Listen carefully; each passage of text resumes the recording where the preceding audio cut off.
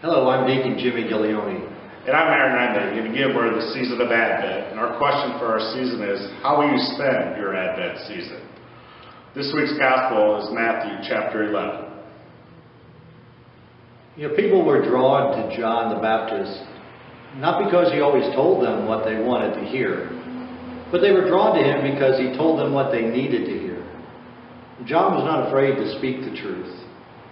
So whom is it that we go out in the desert to see? Someone who is going to tell us the truth of Jesus Christ? Someone who's going to tell us what we want to hear or what we need to hear? Do we come to Mass on Sundays expecting someone to give us this warm and wonderful, warm and fuzzy emotional experience without too much substance or commitment? What do we expect? I pray that we come to Mass not to be entertained, but to be inspired. And not to necessarily do our own will, but to know and to do God's will. So again, how will you spend your Advent season? The Gospel from Matthew today was, John the Baptist asked his disciples to ask Jesus, are you the one who is to come? Jesus basically looked at him and said, look at all the healing of the sick I'm doing and how I'm preaching to the poor. But Jesus also, he teaches us through words, but he also has consistent action daily. Do we sometimes say something, but do another? Trust me, I've done it so many times in my life. We need to start knowing what is good, and just start doing it. So let's all continue to rejoice during this holy season of Advent, God's presence in our lives, and open ourselves up to receive Him in an even greater way. Life's too short to wait, and that's one thing that Advent is about. Open your heart now in an even greater way to let Jesus come in. I think, again, we go back to the fundamentals of reading the daily Gospel, just 5 minutes a day.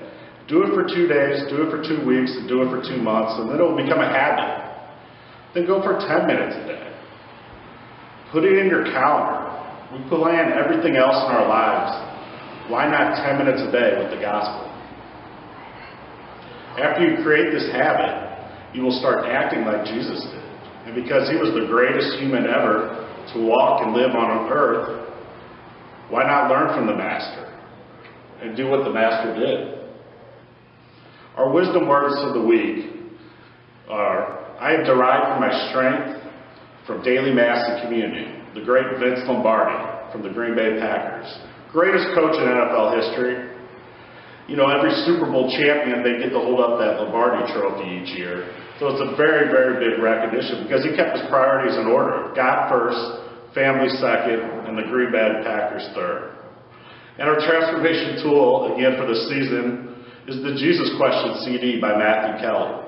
Again, it talks about happiness and transformation and getting to know the Shepherd through the daily Gospels.